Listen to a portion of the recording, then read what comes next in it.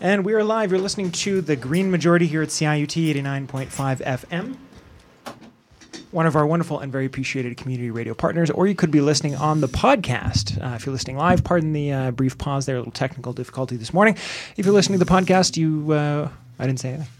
I'm in studio once again with Dave Hostetter and Stefan Hostetter. We're going to be talking about a little bit of predictable news.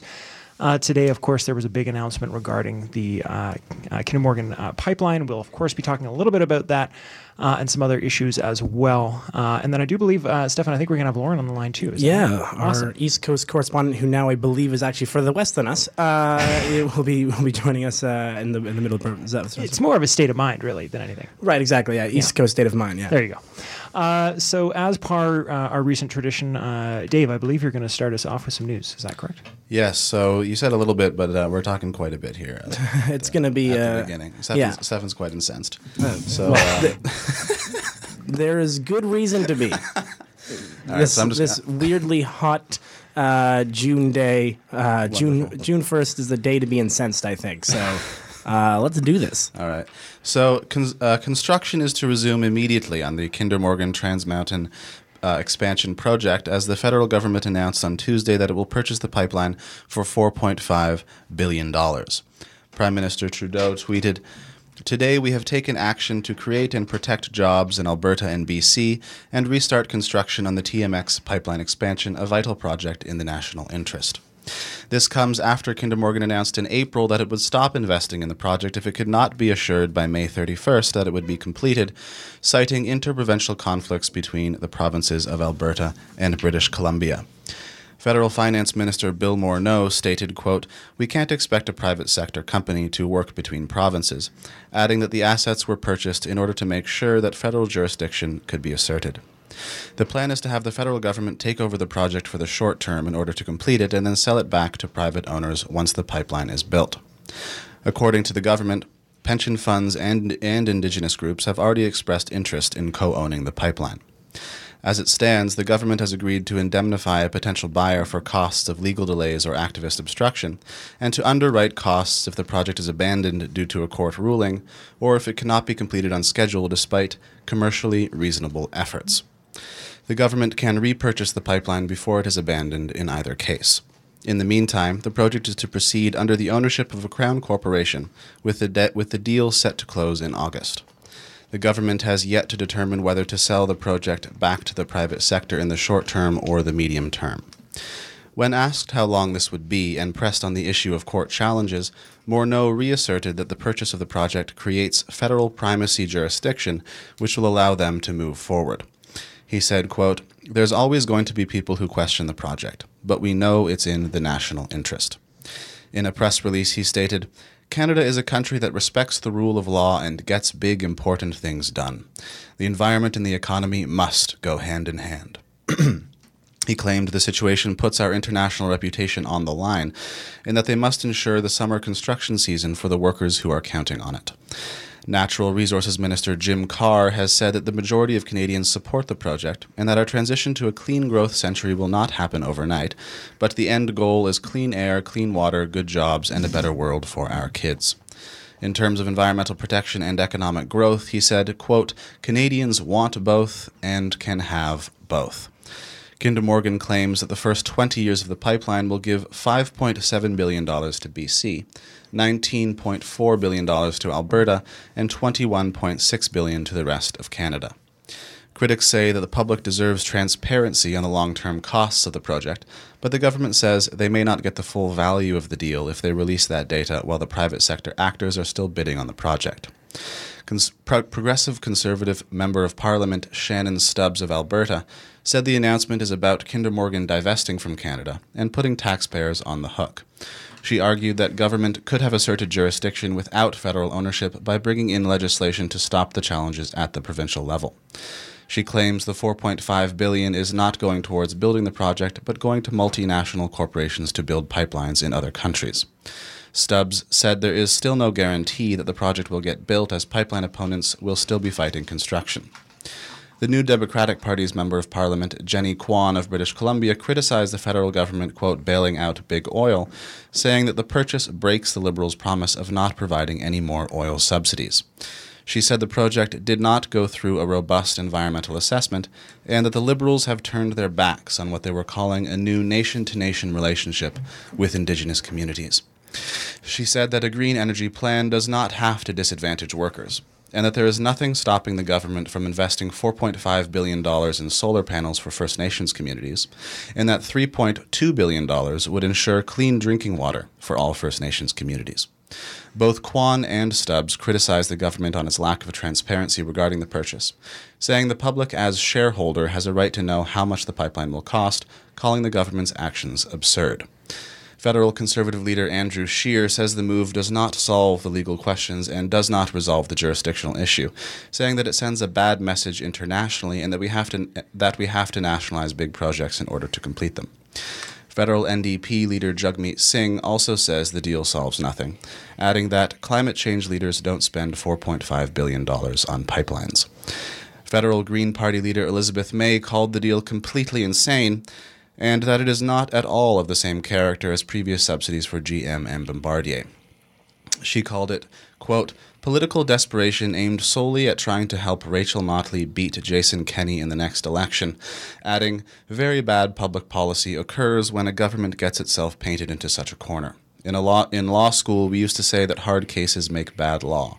This situation has created a public policy solution that is worse than the problem they faced in the beginning. Alberta Premier Rachel Notley believes that legal problems will indeed be solved due to Crown immunity. Notley agrees she has an obligation to promote environmental responsibility. She stated, quote, we have put in place an emissions cap, so whether we have a pipeline or not doesn't make any difference about the amount of emissions that would come as a result of the oil sands in the absence of Trans Mountain. She called the NDP's climate plan for Alberta absolutely world-leading, pointing out that Alberta accounts for 60% of the coal emissions in Canada and that they have committed to getting rid of coal completely by 2030. She added that Alberta is leading the continent in renewable energy investments. British Columbia Premier John Horgan says the ownership does not alter his concerns about the risk of a spill and he will continue his legal challenge. He said, quote, I think I have a better chance of progress with a Crown corporation and a government that is responsive to people rather than a company that is only responsive to its shareholders. Horgan said the issue should have been resolved through a joint reference to the Supreme Court. Ariel Deranger, Executive Director of Indigenous Climate Action and a member of the Athabasca Chipewyan First Nation, said in an interview with Democracy Now!, quote, we have for years spoken out against the harm that the oil industry has caused in the region. Yes, it has brought economic prosperity. Yes, it has brought jobs. But it's also brought with it contamination. It's also brought with it pollution. And it has also brought with it massive amounts of carbon emissions that we absolutely can't afford in a climate crisis. The rights of Indigenous communities continue to be eroded and sacrificed so corporations can continue to profit. But what we're seeing now is that a government has gone from supporting fossil fuel companies that violate Indigenous rights to actually becoming one themselves. Man. Well, that all makes sense. To be fair, I did not expect Justin Trudeau to be able to bring together the NDP and Conservatives so effectively. That was it's so rare that we get a sort of bipartisan agreement. So if Trudeau's goal was to create bipartisan agreement against him, he's nailing it. And off the top, I just wish that Trudeau had shown even an inch or a small percentage of the commitment to electoral reform that he has shown to this pipeline. Like just the electoral reform was in his platform, and he just basically did a survey, was like, no, these options are great for me. No. Canada doesn't want it. Like, I love the idea that its international interest simultaneously gets to be no electoral reform, which, despite the fact that that there's generally a resounding call to move forward in some version of electoral reform, and also definitely pro pipeline. It's just. It sort of makes a mockery of the entire thing, because like the only thing Trudeau could really argue here is I said I would do it, so I have to now. But you also said you would cross electoral reform, and you haven't. So if your stance only is when powerful people with connections to oil want something, they get it, and when other things, when I tell you something as citizens of Canada or residents of Canada, you don't, is what he is currently saying. And it is unbelievable. It's kind of interesting to watch just how universally hated this is. Can I just? I'm going to let you finish. Please. I just want to jump in just because it's relevant to what you were just saying. So someone tweeted it to us, and I retweeted it. An article, a spectacular. Actually, I borrowed that word because it's in the title of the article. Freudian slip. A spectacular op-ed in iPolitics by Martin Petriquain. I'm not sure how to say the last name. Anyway, today I will spare you reading the article, but the takeaway that I pulled out of it and added to the tweet because I just loved it, and it goes to what you were saying a second ago, which was Liberals talk like the NDP but govern like Stephen Harper with a hangover, which was my favorite sentence in that entire article. And it just speaks to, I think, to what you're saying. Anyway, continue. I just want to add that. And I also, when you look at the $4.5 billion number is also not. It's not only is it a big number, it is also sort of only a fraction of the actual cost of what they're actually going to do. $4.5 billion is to buy the current Kinder Morgan pipeline. It is not the cost of actually building the twinning pipeline. In fact, it is largely presumed that the price will continue to go up to about $15 billion if they're actually able to actually build the pipeline, which again is still gravely unlikely. All right. Sorry to interrupt you again so soon, but I was actually, when I asked Stefan quietly for a pen there during the beginning of the show, it was for this purpose. I was doing some pocket math here. I did it at home, and then I left my laptop at home, and I had to do it again quickly. So just on the math, because I think this is really interesting. So I don't claim to have enough information or even the education to properly do this type of analysis. My point is not that these numbers are solid. That they're the best available and they're available to Canadians. And Justin Trudeau is going around doing a publicity tour saying that Canadians want this, which my comment on that is, yes, Canadians do want prosperity and protection for the environment. You're not doing that. And by prosperity, they weren't saying, and we only take prosperity in the form of oil money. Right. So that's politically untrue in the sense that he's trying to claim ownership of a true thing, but he's neither offering it nor is he correctly stating what the thing is that people want. But on the numbers, because that's the important thing. So my point here is he keeps saying, this is profitable and safe, profitable and safe, profitable and safe. It's only super ideological people who are against this because they don't understand how ridiculously valuable this is going to be. And by the way, it's totally safe. Okay, so these are not great numbers, but these are the numbers that are available because Justin Trudeau and his government has refused to publish any actual numbers or math on this. So this is the best that we have available. Again, I don't say these are final numbers, but this is what we can find just by looking around, doing our best guess here. So the oil industry, oil and gas in Canada as a total is subsidized somewhere in the effect of $3.3 billion per year. I've heard higher numbers. That's the most reliable conservative number that I was able to find, had the most accreditation. Let's go with that. So that equals over 20 years that they're talking about over this pipeline. Dave, you had the number there. Do you mind refreshing our memory who gets what over 20 years there? I'll buy you a second to find it. But $3.3 billion times 20 years is $66 billion. $4.5 billion for the pipeline, that's $70.5 billion. Stefan, what are the provinces supposed to get back over that same time period? First 20 years, $5.7 billion to BC, $19.4 billion to Alberta, $21.6 billion to the rest of Canada. Right. So roughly $45 billion. Let's give them another bone. We're going to take the best case scenario numbers. Let's throw them another bone and say, you're going to sell the pipeline.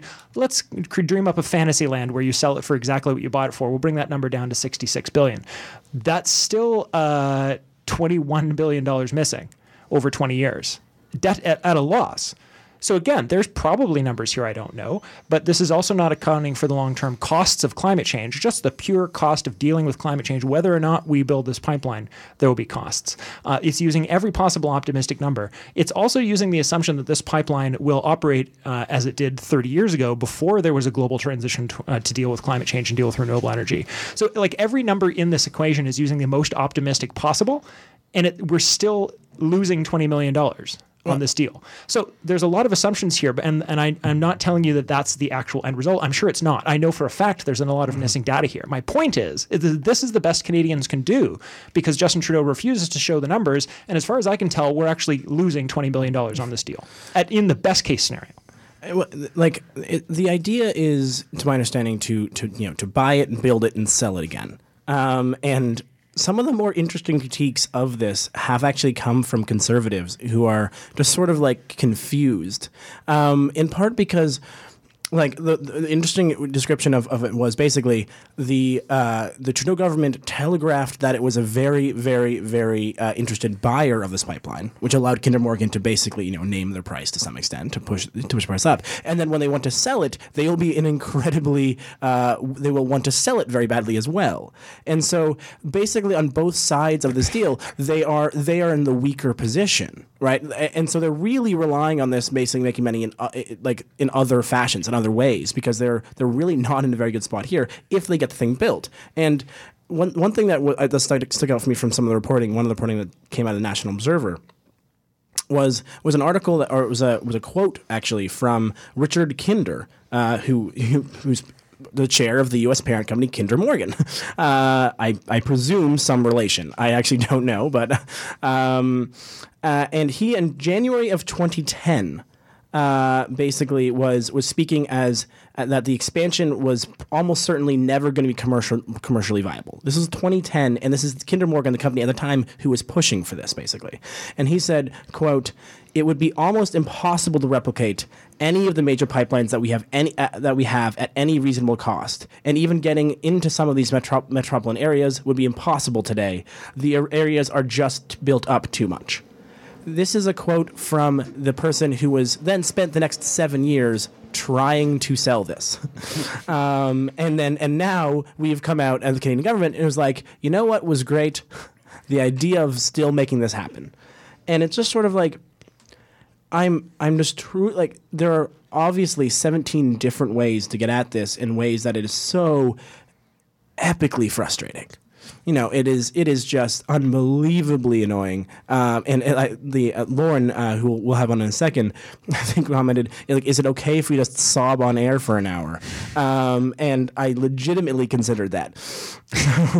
Stefan, we won't read it here, but perhaps you'll just summarize. I you had a very largely shared post this week to that point. I don't know if you want to just sort of brief it. Yeah, sure. So it really just has to do. I sort of a couple days ago, I just came to a bit of a wit's end, maybe is the way to describe it, of just depressing news. And I just shared something on Facebook that really was just sort of like, I don't know if we make it, guys. I really don't. We currently, what's interesting is living in Toronto, you're in a bubble for sure. You're in a bubble that really protects you from a lot of the worst impacts of climate change, and a lot of the worst impacts of the poor leadership we keep putting into power all around the world. But it was just sort of like, I had this one moment of a crisis. Someone said an existential crisis. It was a little more than I would put at it, but really it came down to the point of like, right now we are in we're in a city where we can't even figure out how to have decent transit, or like if you understand the idea of that we are 20 years behind where we should be on climate change, which is approximately, if you look at some of the numbers, around where we at. If in probably a little more than 20 years behind, but if in like the late 1990s we were where we were at now, we would be on a trajectory that would probably keep us could at least theoretically keep us below 2 degrees. Now I will say that also at that point we still haven't actually begun to decrease emissions yet. So whether or not it keeps going on at this point is a different question. But we live in a place right now where we constantly are talking about the concept of of this mass action that needs to happen to bring us somewhere. And yet we live in a city in which we cannot get good transit and good by links or any way to replace where we're at. We live in a province that is teetering on the edge. We'll get to this at the end of the show, but teetering on the edge of electing someone in Doug Ford who is out to make it worse. He's out to get rid of, to make it easier to drive and to get rid of the price on carbon. Even though again it will get put back on by the federal government, but probably in a worse fashion. We live in a country where our leader, our supposedly progressive leader, is just bought a pipeline as a way to save the oil industry, which is dying and trying to take us all with it. And in a world where reality feels like it's slipping from our fingers, it's just it struck me just so much of like, maybe we're on the wrong timeline. Literally, I've been having this thought of like maybe we're on the timeline where everything goes to. I don't know if I can say that. I don't know if I can say where the devil lives in a handbasket, but I don't. Pretty sure we can. This is it's so hard to find right now a positive and nice spin to be like, look, things are cool, because things aren't cool. Really, things are not cool right now. Well, as Chomsky says, it's our generation that will have to answer the question if organized life will survive on the planet. Yes. But his optimism always goes back to the past movements that have worked in certain ways. I was wondering if you could parse this thing Notley said, though, for me. Yeah, sure. She believes that her Albertan emissions cap means that it does not matter if you have a pipeline or not, because the amount of emissions will be the same whether or not you have Trans Mountain. Right. So there's two things wrong with that, actually. Do you want to grab the first and I'll take the other one? Sure. Well, so that argument is interesting because it puts an incredible amount of faith that you're not going to be elected next year. That's actually a third thing. I have two other things wrong.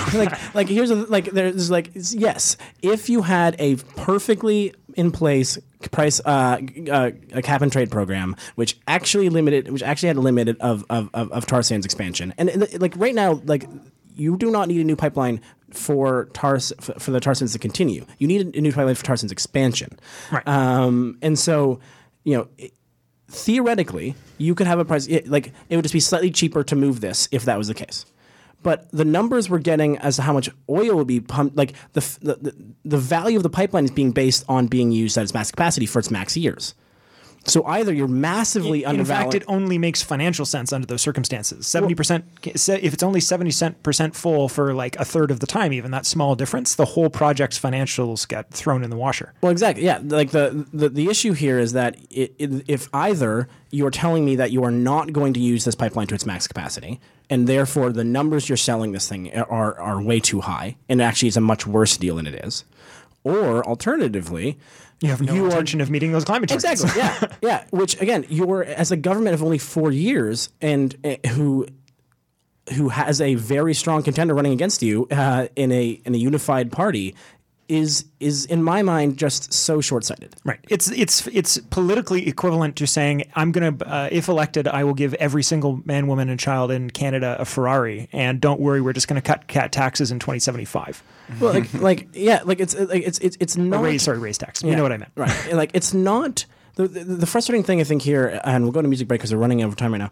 The frustrating thing is that she's not technically wrong, and that's the most frustrating thing about a lot of these things is that if in the very, very, very tight, small understanding of if there was a very effective cap and trade program in Alberta, then the Alberta cap and trade is good, but doesn't actually cover all industries.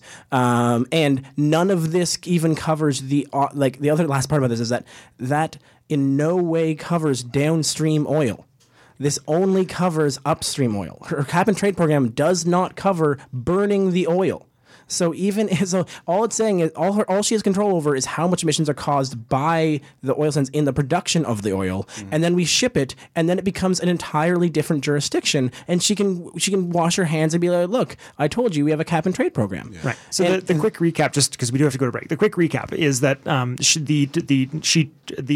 totals are triple where they are today. So it allows emissions to triple before the cap means anything whatsoever. The emissions cannot triple. So her cap argument is is climate change irresponsible on the face of it. Second of all, as Stefan points out, we can't. That's made on the assumption that this cap will never go away and never be adjusted by any future governments. And if it's done so, the entire thing gets screwed up. If you have a budget where you're allowed to spend $1 a day, and your budget only works if you spend $1 a day for 5 years, and then 2 years into it you start spending $10 a day, your entire budget was irrelevant. So that's problem 2. And problem 3 is that all the financial arguments that are made, which is hey, don't worry about that because we're getting this, all rests on the this that she's pointing to being a lie. The only way the pipelines are as profitable as they're claiming they'll be is if they're actually assuming that those restrictions will not come into place or will not be effective, or that someone else will deal with them. So that's the 3 things wrong with that sentence. Well, and let's not forget the downstream emissions. The downstream emissions are... So there's 4th. Yeah, like it is incredibly irresponsible to act as if the only emissions caused by oil extraction is in the extraction itself. Like, the purpose of your doing it is to burn it later. That has to be included. And that's why the Energy East went down when a climate test was put to it, because they knew it wasn't going to pass. Because downstream emissions are a completely just ignored part of this because they just want to be able to say that they have jurisdiction power, and they don't. Like, this is really just making it cheaper for other places to burn this thing, and that is the problem. And also, not to mention, it puts us we're gonna have another segment on this. I'll get to the other part of it. Let's go to Megan for our first music break.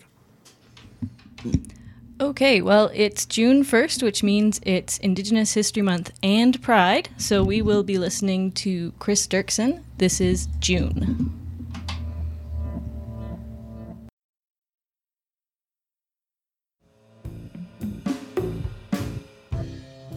All right, we're back. You're listening to The Green Majority here on CIUT 89.5 FM. I'm your host, Aaron Kaster, in the studio here. Before we go, we have one of our volunteers calling in today. We're just getting her on the phone. While we're working that out, I'll do a quick announcement here, which is as you may have heard me do last week, that the CIUT Spring Fundraiser is next week, next Friday's show. If you're listening on the podcast, you can go to the website early, or you can remember that we actually record the show on Friday mornings and call in from 11 to noon here on CIUT. CIUT.fm is the website. Please do feel free to go there now if you can, or you can call in next week. We will need your support for the station. Also, before we get to that, Dave, a quick topic about just the idea of feedback and sort of talking, obviously a lot of what we talk about on the show are the financials. And one of the things I was going to sort of comment on, maybe we'll come back to later, but was just the idea that I've noticed that there seems to be an extremely high reliance from people in the environment movement when you see comments on Twitter or on Facebook, or when I speak to people, or when I'm going to, I don't go to as many due to my health as I used to, but when I'm at an environment meeting or something like that, often people's first reaction is to go to this is, and these are all true things, right? This is, might talk about inherent value of nature. They might talk about violating treaties with indigenous peoples and whatnot. But what I'm always thinking, and what I've often, when I felt the space to do so, to stick up my hand and say is that, when we're reading through the news like we did with this morning, everyone who is sort of for this stuff, who's potentially convertible, so not the 9,000-year-old conservative that's been voting conservative since the day they turned 2, and that sort of stereotype, sort of quote unquote right winger. Of course, there are left wing corollaries to that, but not as numerous, I would say. Mm-hmm. But there's the squishy middle, right? Because politician Justin Trudeau is not going to do something because I called him.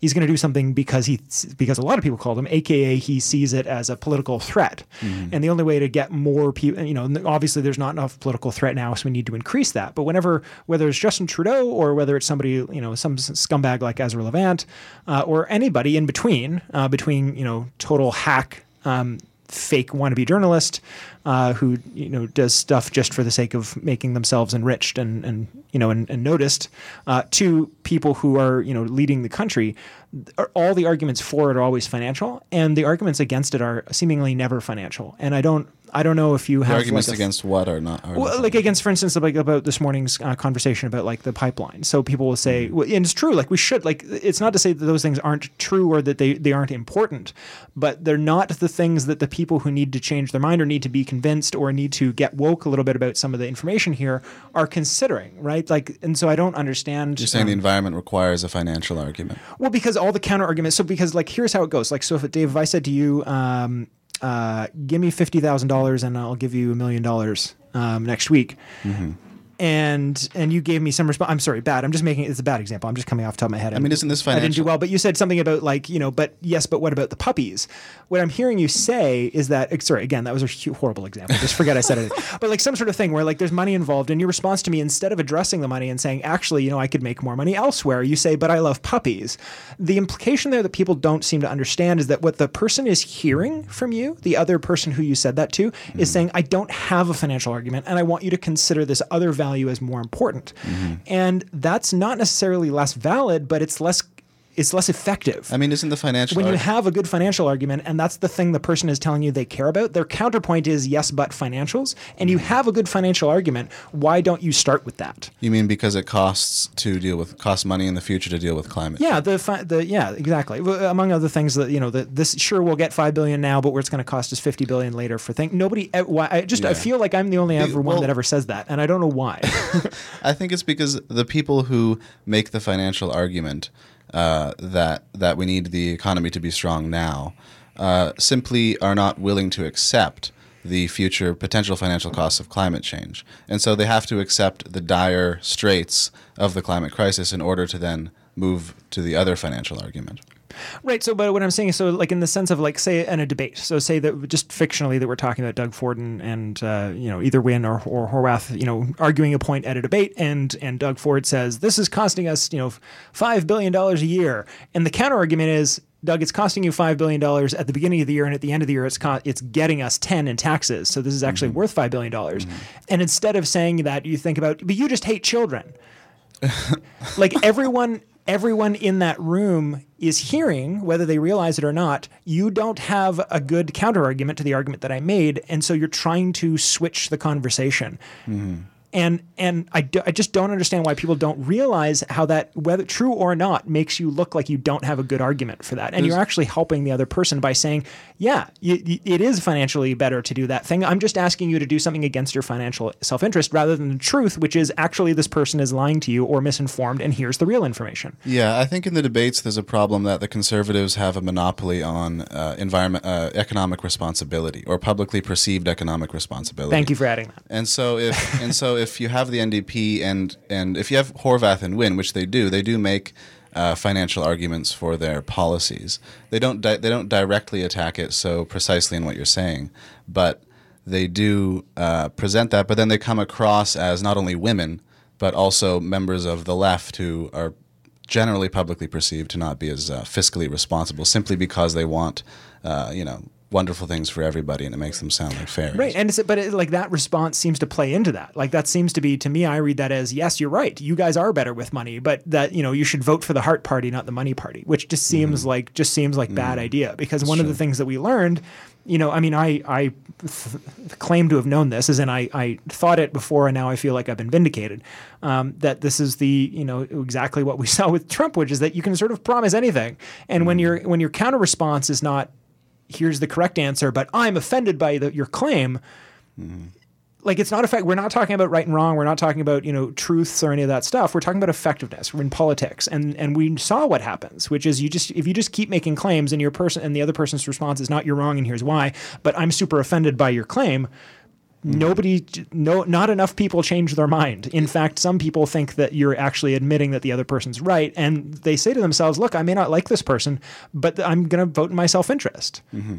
Well, it's troubling because when you debate a man like Donald Trump or Doug Ford, they begin with these seemingly ostensibly fiscally responsible arguments.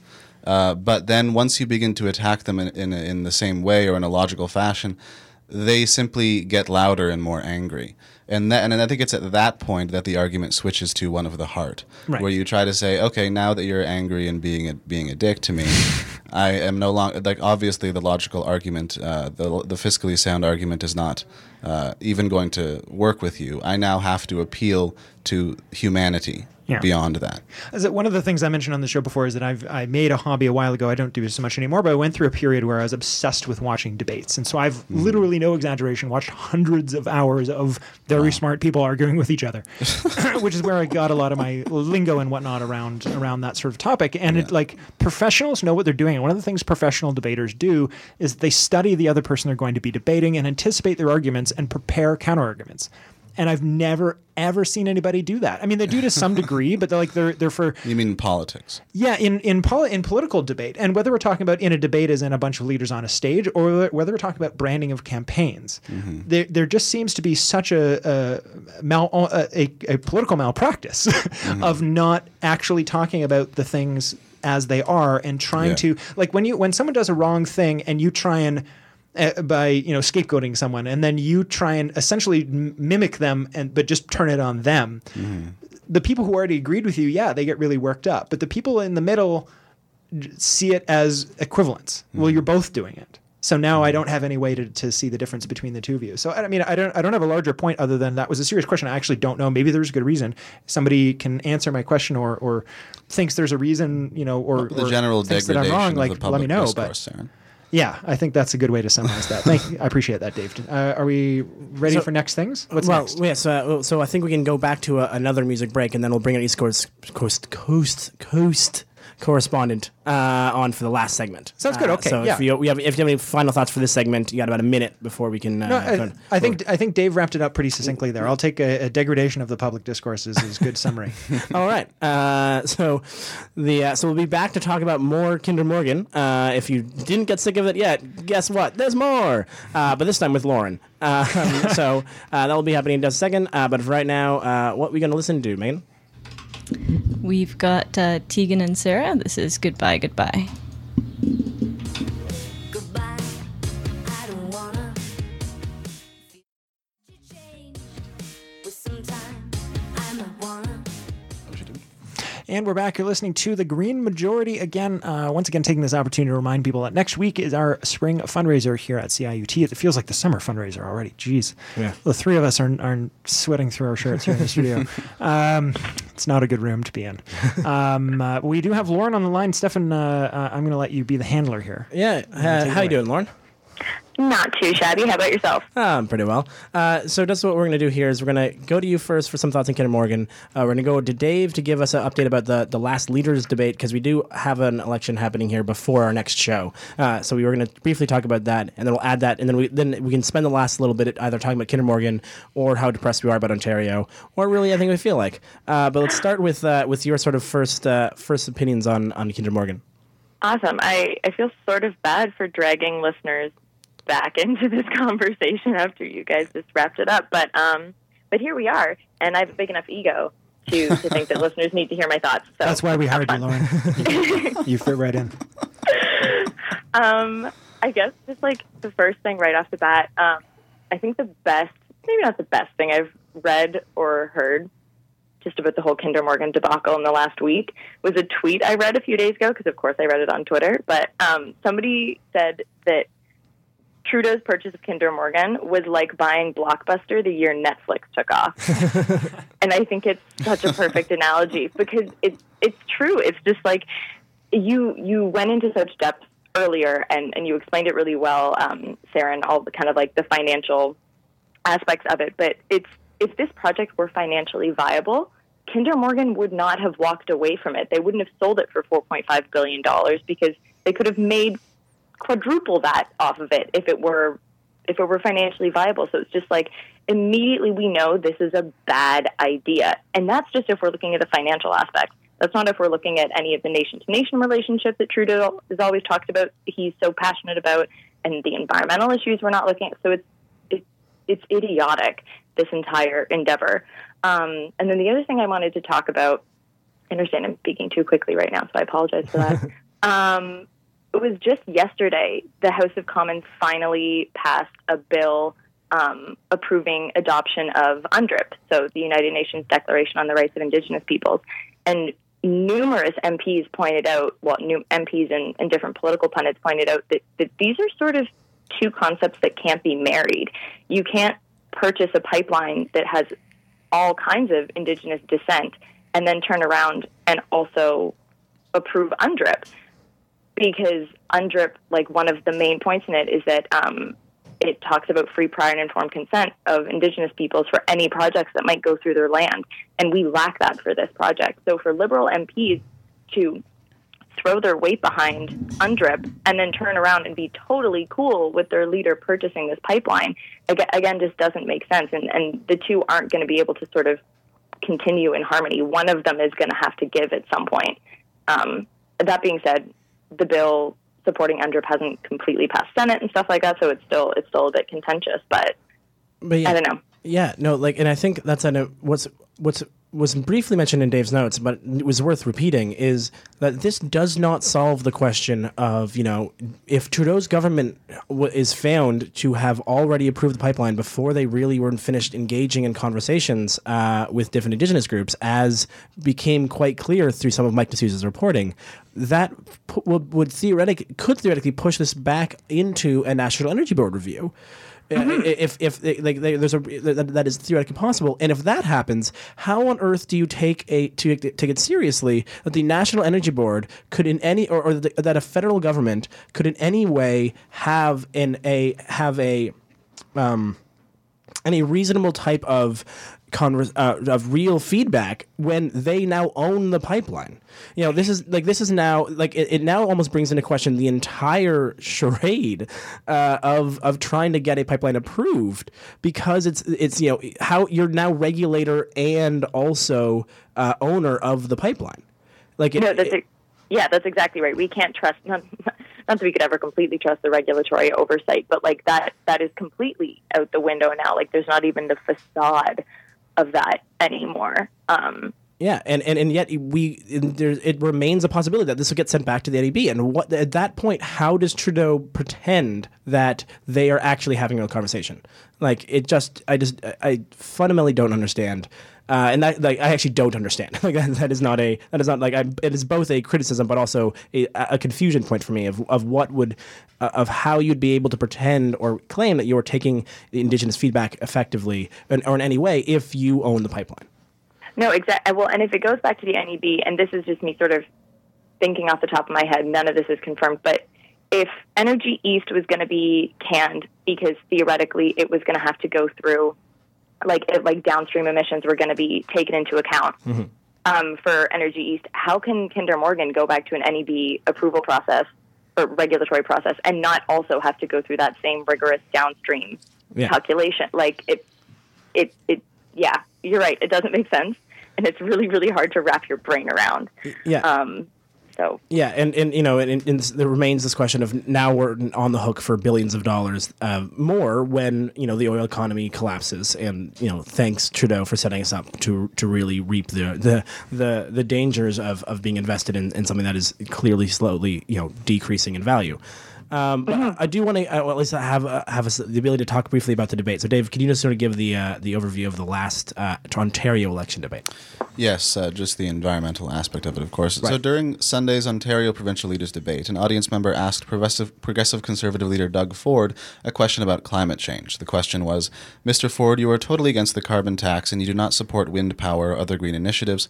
So here's my question. Do you believe in global warming? And if so, what concrete proposals do you have to tackle this issue? In response, Ford said that he believes in man-made global warming, but he doesn't believe in a carbon tax or cap-and-trade system, calling these tools artificial, and stating more than once that such measures do absolutely nothing to help the environment. Ford claimed the Liberals' cap-and-trade system drives up the price of every single product, sends off millions of dollars to California, and makes us uncompetitive. Liberal Premier Kathleen Wynne defended the system, saying it was desired by the business community, reduces carbon emissions by making the polluters pay, and that the money goes back to those businesses to invest in green technology as well as to people to retrofit their homes.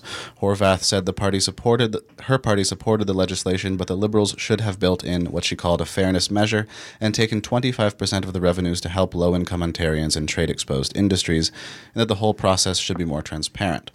In open debate, Doug Ford stated that the cap-and-trade system takes $466 million from Ontario and gives it to California, saying the money should stay here in order to invest in people and equipment. Horvath said we need to build in transparency in order to measure the effectiveness, and shifted topics to clean water sources.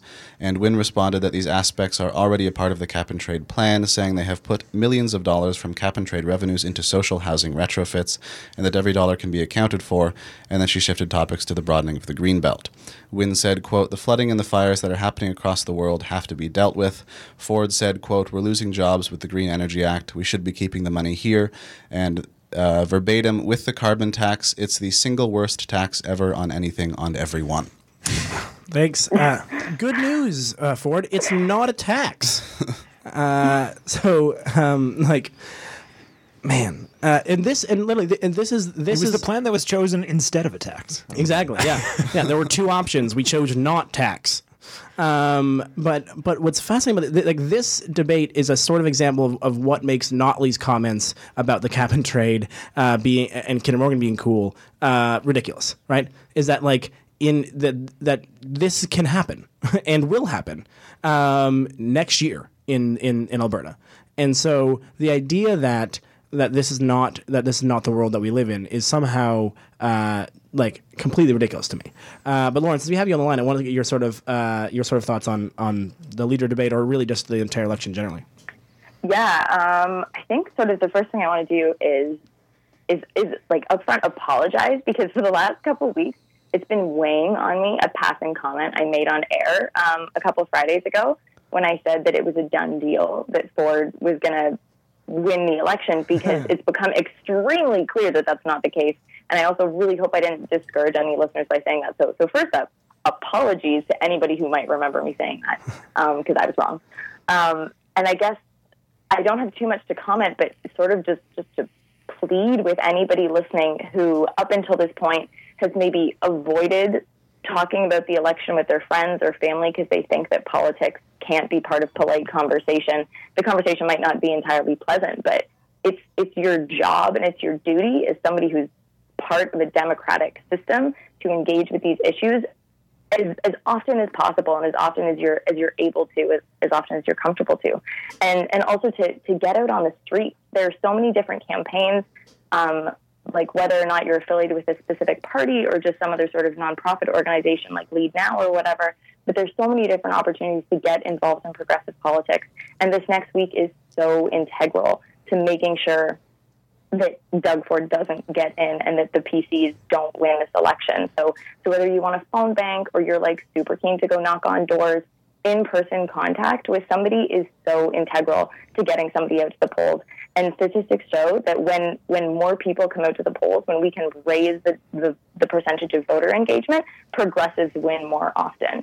So if in any way you're thinking, oh, hey, I should maybe go canvass with my candidate or, jump on a phone bank or whatever, please do those things, because action like that really, really, really, really has such a strong effect, especially in an election like this that's looking like it's going to be so tight. Yeah. So that's sort of my only comment to listeners right now is please get involved. I'd like to make an embarrassing admission here live on the radio. I actually did not, I'm actually really embarrassed about this, but I'll admit it anyway. I actually never voted until the original Ford mayoral race. And I I genuinely felt so earth-shatteringly guilty.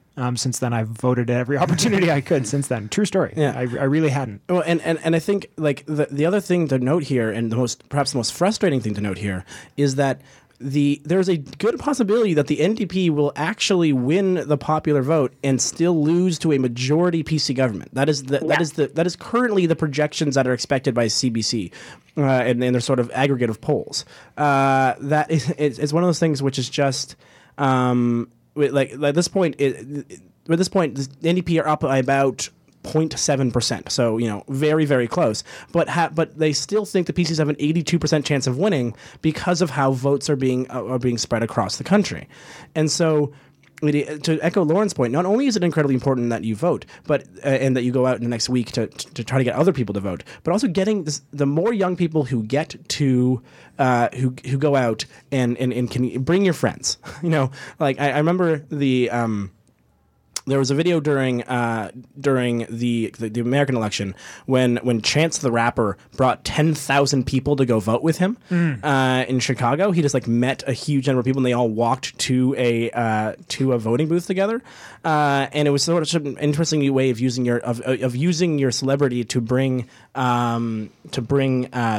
people, youth out to vote. Get Drizzy on the line. Yeah, exactly. Like, who can although guy goes from Forest Hill, he's 50-50 on a conservative. But I do think there is but I think it's unbelievably important that young people vote, especially given the nature of this election.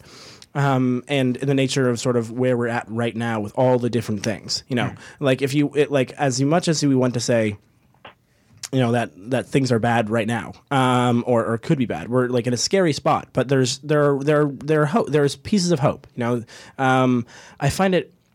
I always find that just to comment specifically on the debate topics directly, that David sort of mentioned.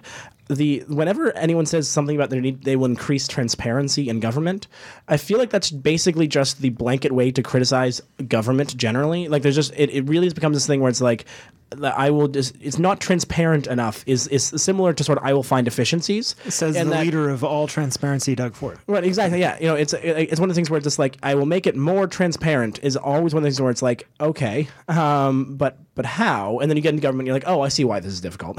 But like we can still do this, everyone. It's not looking great, but we can still do this. And if you're not inside Ontario, either way, this election turns out, it will be a lesson for you. Yeah. Either in the power of getting out to vote or in the power of not getting out to vote. It is your fault. Yeah, exactly. But yeah, so we've got 5 minutes left. Dave, we actually do have one more story, or a couple more stories. But before I go to anything else, Lauren, do you have anything else on Kinder Morgan or the Ontario election before we go onto a very short story about a flood? Nothing beyond just begging people to get involved.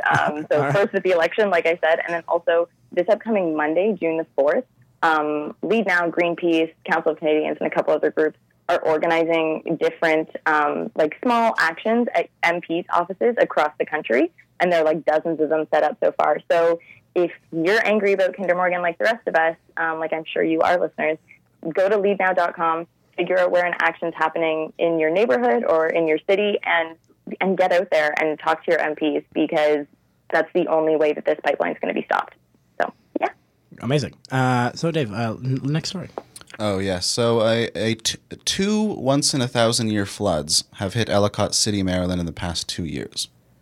I don't know what the factor that is, but climate scientists have long linked such floods to climate change, and as Ellicott City is recovering from the recent flooding, 2 journalists have died recovering a massive storm hitting the coast of North Carolina. Yeah, man. So what's interesting about these 1,000-year floods, to sort of explain how that works, they basically, the way these sort of things get determined is by strength and how much they've happened in previous times. And so it's a way for us to understand the... it's like magnitude. Yeah. But for floods. Yeah, it's magnitude, and also just sort of like, if a flood is this bad, it should only happen once every 1,000 years. And historically, over the past, hundreds of thousands of years, that's how commonly it's happened. And so really what this is another example of is the ever increasing and speeding up of these more disaster type exercises. Like, whether or not it's theoretically possible that outside of a climate changed world, you could have 2 once-in-a-thousand-year floods on back-to-back days or back-to-back years is it's possible, but it's very minute. Like the percentage chances are just overwhelmingly minute, and it's sort of yet another reminder of the urgency and the difficulty that we sort of face within the conversations we should be having now are about are not how to reduce emissions. We should be at a place now where emissions are already steadily going down, and like in the theoretical better universe that we live in, like in the world, if we are now in one of the darker timelines after Trump got elected, or even before that, to be honest, when we stopped doing anything about climate change or didn't do anything about climate change in the 90s, in the later timeline, what occurred was in late 1990s we actually got on board. We had a relatively good plan to actually keep us below 2 degrees warming. And right now, the conversation was, okay, how do we make our countries and places more resilient to withstand climate change during the time that we are now, which will be exceeded warming? Because we'd still at that point be locked into 1 2 degree warming, or a little before under 2. And so even in that world, we'd be experiencing the things we're experiencing now, the increased floods, the increased fire, and everything like that. But we can't even get past the first conversation of stop hitting yourselves to treat our wounds. Like, this is where we're at right now. Like, we are literally just still making things worse, and we can't even figure out a good plan to stop making things worse before we even begin to start treating the things that the problem we actually facing. Stefan, the problem there with your hypothetical is that this hypothetical economy is entirely based on the sale of cold packs. Right. And so ceasing to punch oneself in the face would collapse the economy. Well, it's jobs, Someone's got to sell the cold packs. Yeah. I'll take a little radiation if I can get a good job. That's an old reference to George Crown. Never mind that. I can't tell the rest of the joke. It can't be done on video. I think we're more or less at time there. Wrap up thoughts. Yeah, it's 11:58. Lauren, any last thoughts on whether or not we should be letting ourselves keep getting flooded? Yeah, like, I'm looking forward to one day calling into this podcast and not talking about something that just, like, onsets crippling depression. Yes, exactly. Yeah, jokes for that one day. We'll either have to do an episode that is literally like we should start just doing one episode a year that is in the world we should be in, and that we just have make up news stories, actually become fake news. But Green Majority 2148 broadcasting live from a bundle of sticks floating on the ocean. Good news! We saw a tree today. Good news. Temperatures dropped below 58 degrees. Enjoy the cool weather.